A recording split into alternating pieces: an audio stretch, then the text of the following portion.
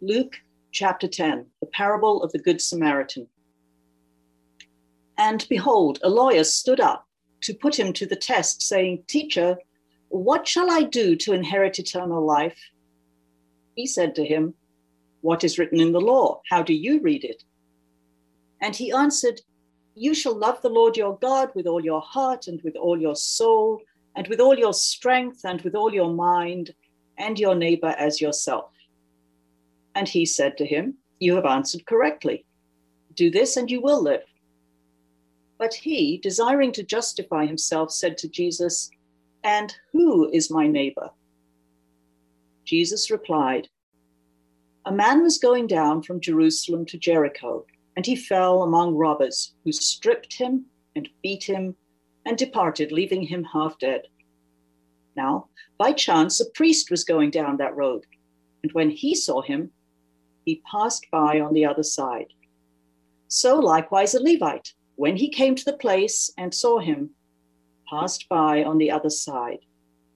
But a Samaritan, as he journeyed, came to where he was, and when he saw him, he had compassion. He went to him and bound up his wounds, pouring on oil and wine. Then he set him on his own animal and brought him to an inn and took care of him.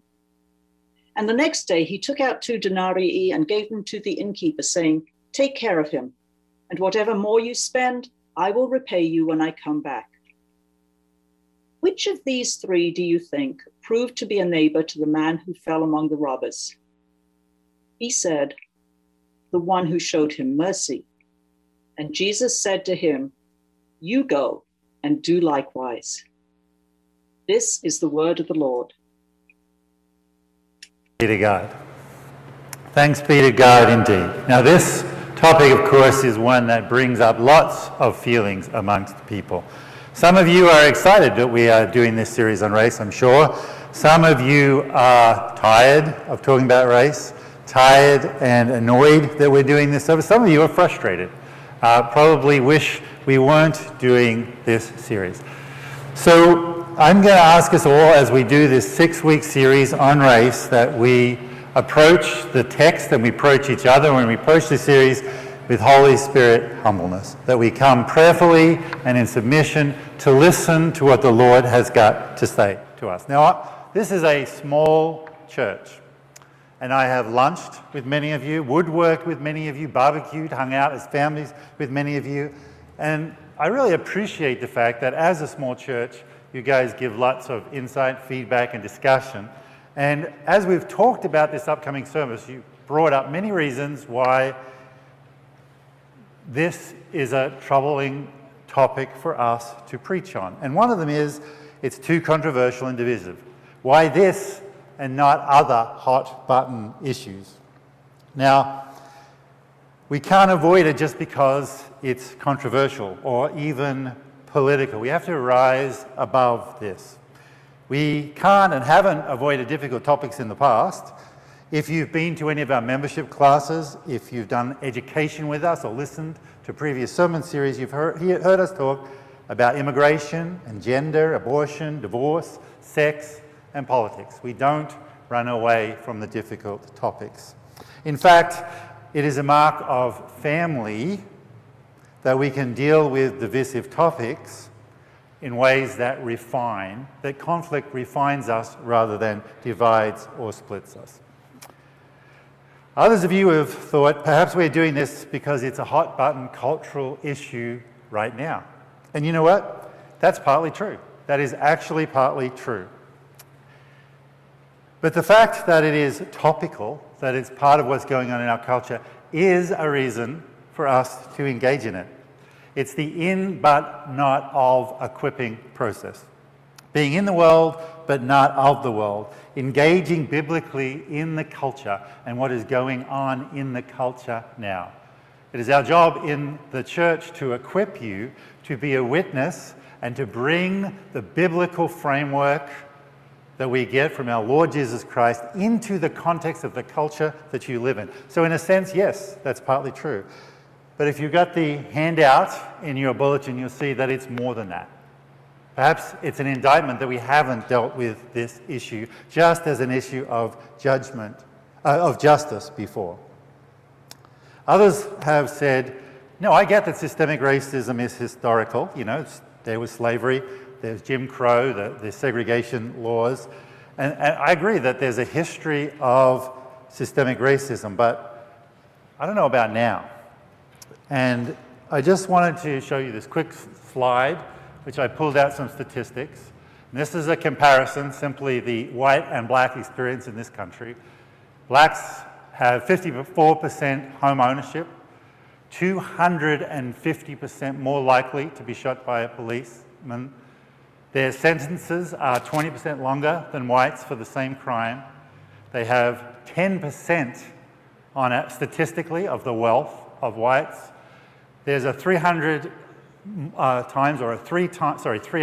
or 3 times more likely that a black woman will die in childbirth than a white woman in this country.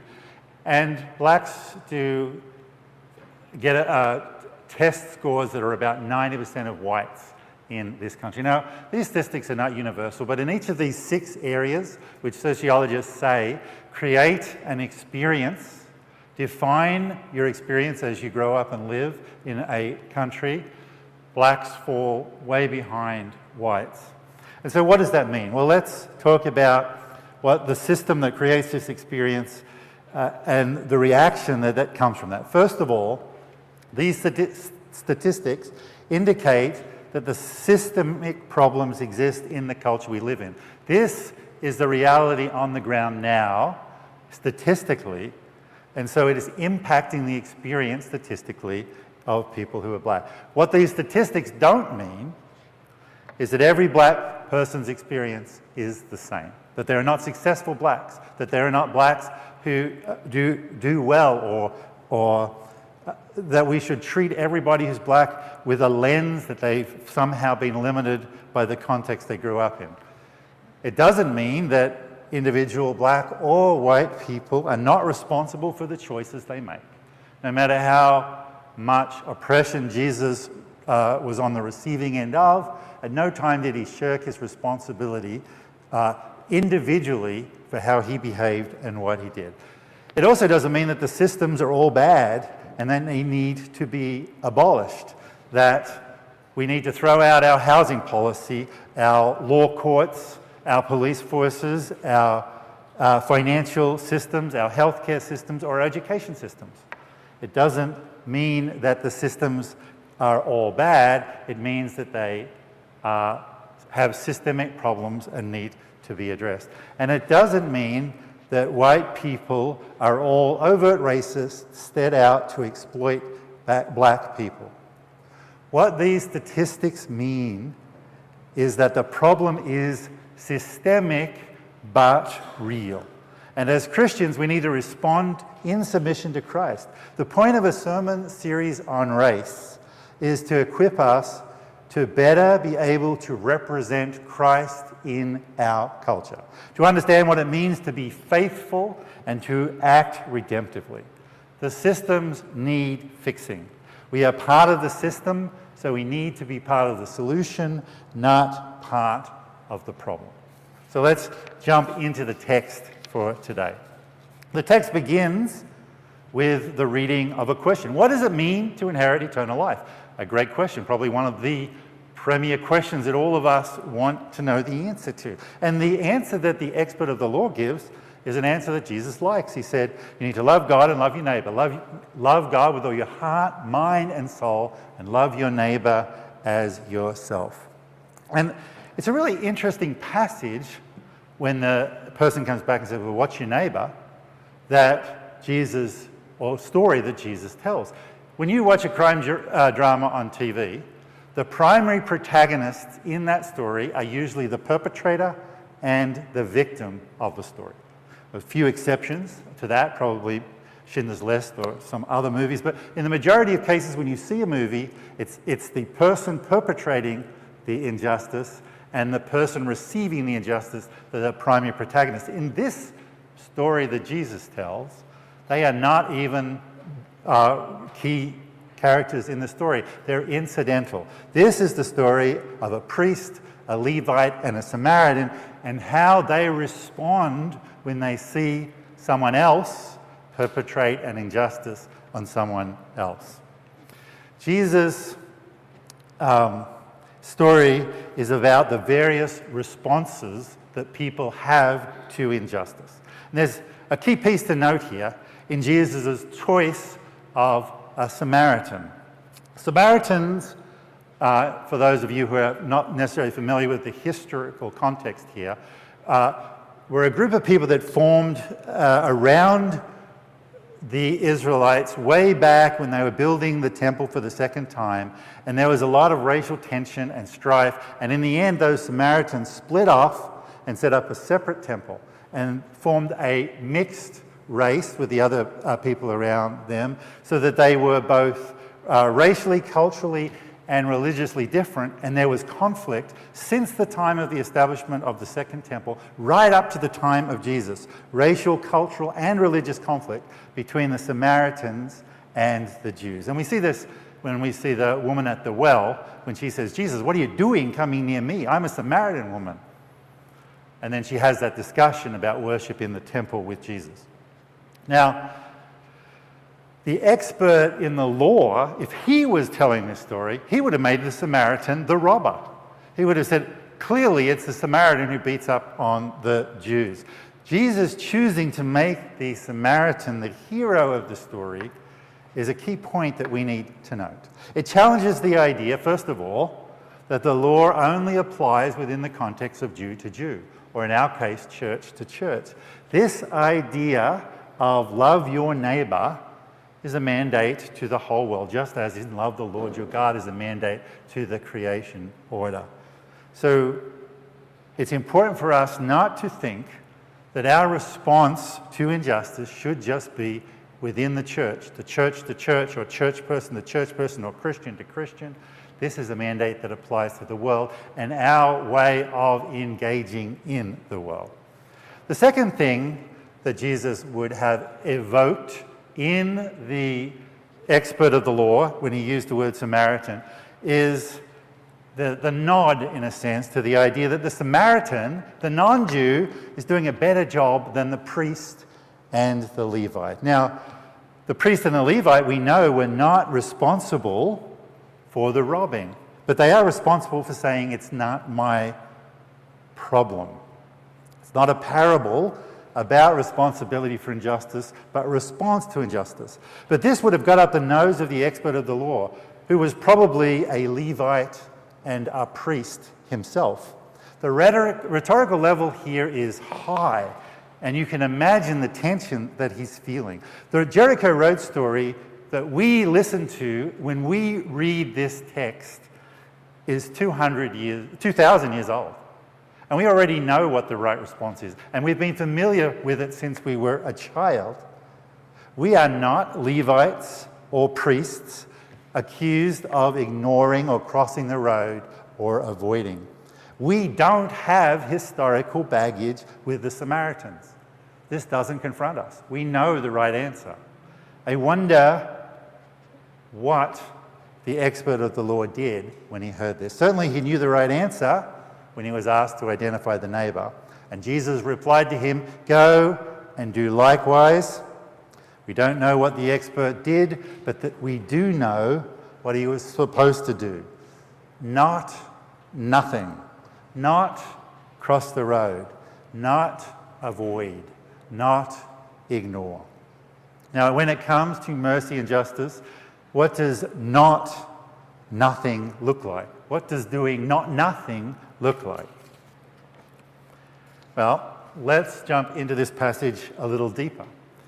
The road to Jericho, as you can see on this slide here, a picture of that road, is about 18 miles of desert conditions.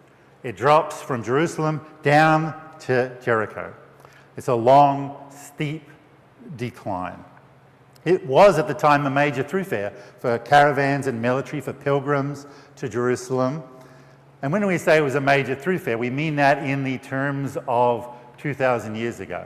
There wasn't rows and rows of traffic, but there was a lot of traffic. But there was gaps in the traffic, and there was opportunities for robbers and bandits to hide out in the cracks of the rocks, and it was actually known as a road that if you walked on, that you had a good chance of getting mugged and robbed on. Ample hiding places and great escape routes into the desert where no one would pursue you. And the road is narrow. Crossing to the other side was a matter of feet, as you can see in this, not a multi-lane highway. Robberies on the Jericho Road were a systemic problem. People knew about it. It happened all the time, and the listeners knew that. Now, how do we respond to that? Now, my son McLaren has said that he wants to get a job, and he's been saying that for a few months. And he came to me about a month ago and said, "Dad, I really want to get a job," after saying that for a couple of months. And I said, "I know what you should do, Dad. You should get, McLaren, you should go outside into the yard, and you should hold your hands out like this, and maybe God will drop a job into your hands."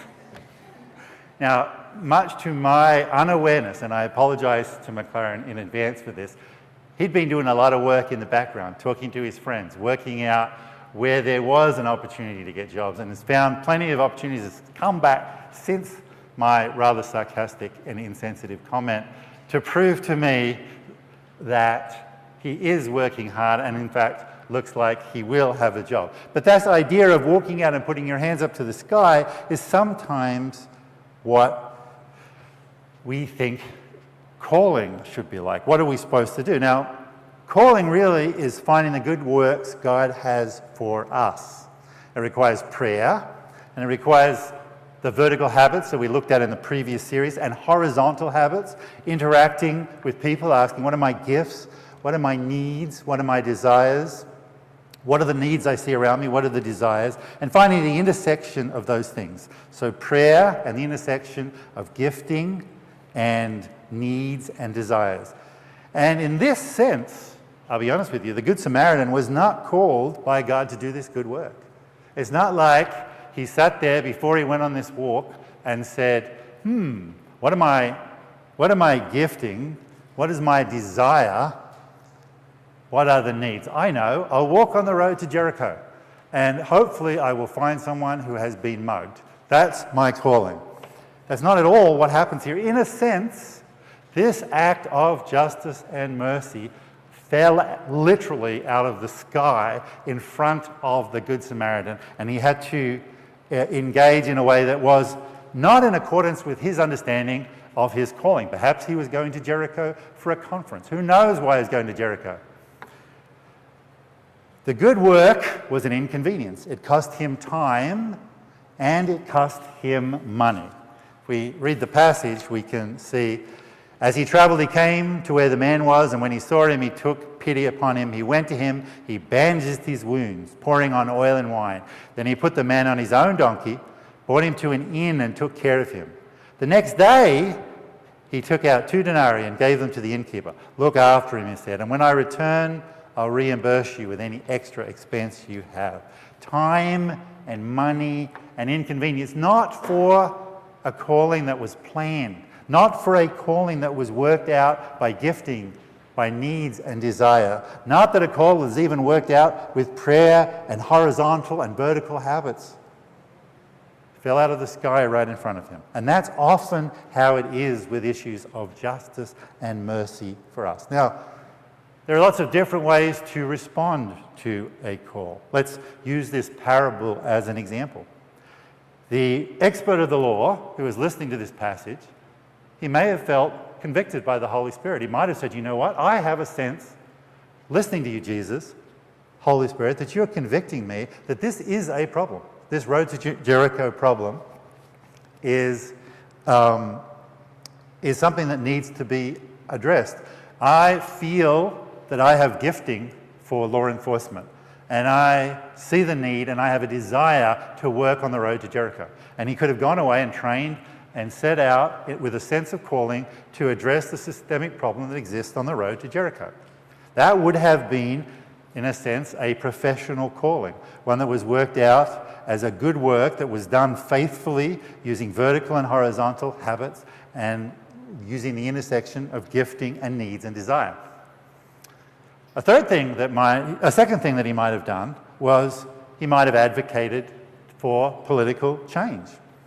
He may have decided that it was a good idea to start a petition amongst the Jews who regularly worked on that road and take it to the Romans and said, hey, you know what, there's a problem here. We should do something about this. He said, I realize that there's a problem. I realize that it happens a lot. It's not good. It's not healthy. It doesn't help our society. It's not just. We need to address it. Please, you who are in authority, please address this. And he could have gone around collecting signatures in his spare time because he thought God had called him to that in submission and in prayer.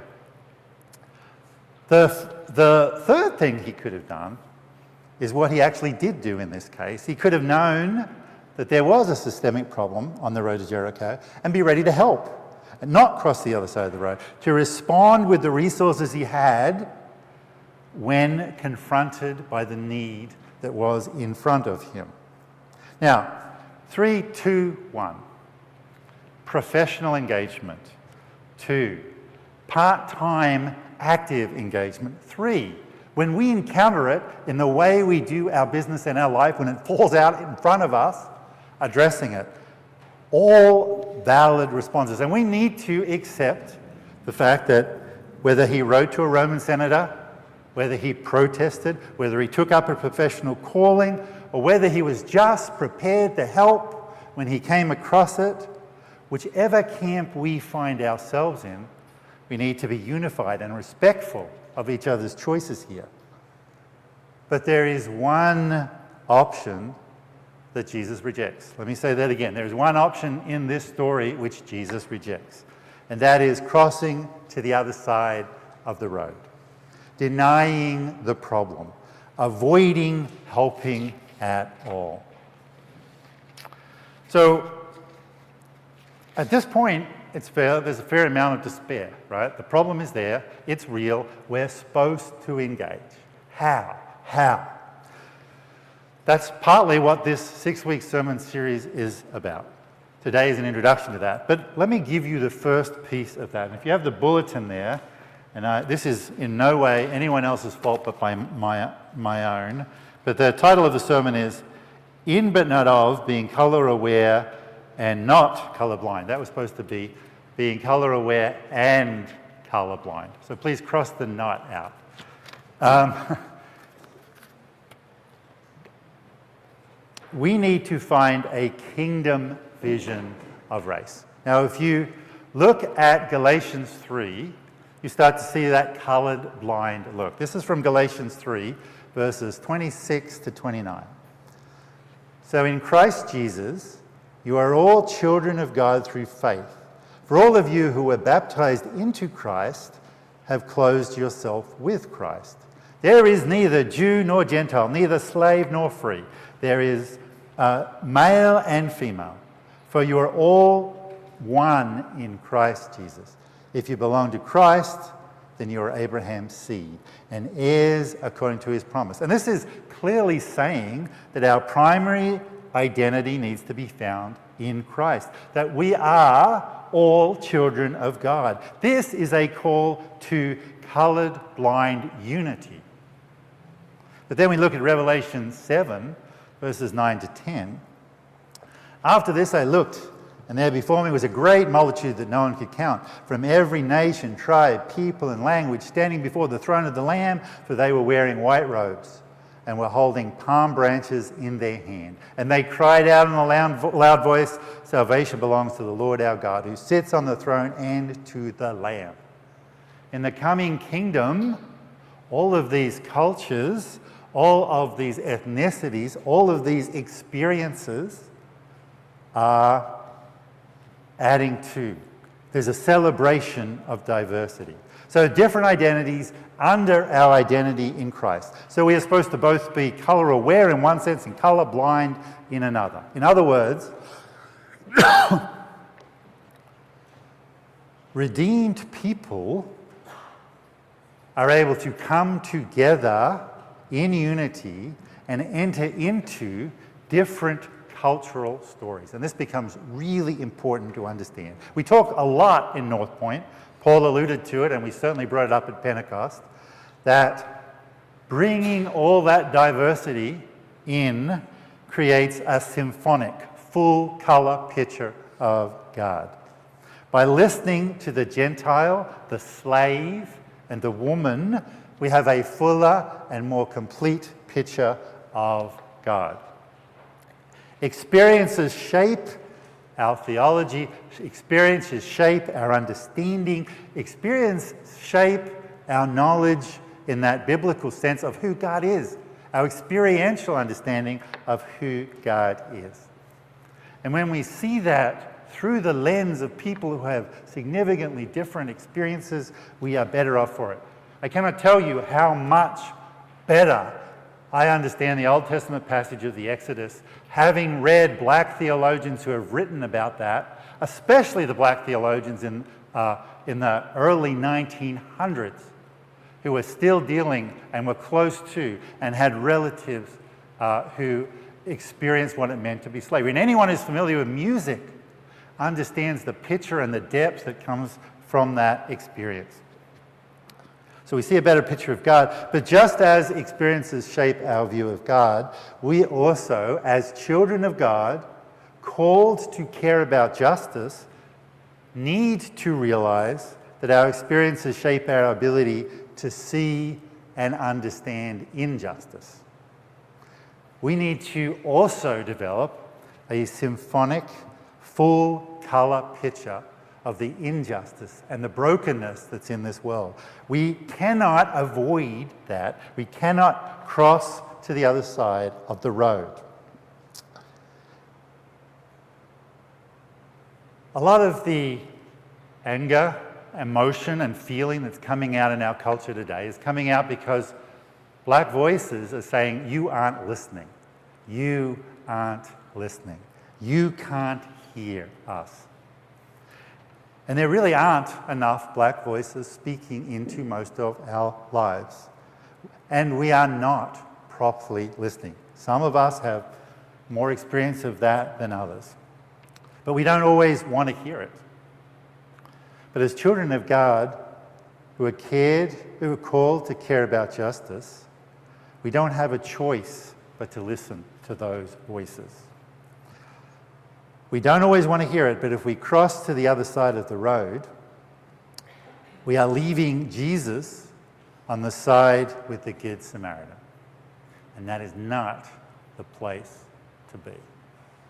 So let's, as we walk through this series in humbleness, Holy Spirit humbleness, let's open ourselves up to what it means to hear voices that we are not used to hearing, and work out how we need to respond to that in submission to Christ as children of God.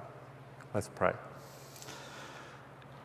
Lord God and Heavenly Father, we are so thankful that your kingdom is so beautifully diverse. And yet, in the now, that diverse has a lot of problems. Help us not to be blind to that any more than we are blind to the beauty of you that we see when we embrace that diversity. Help us to be Christians that really do love you, that identify with the Samaritan, that identify with you and your historical call,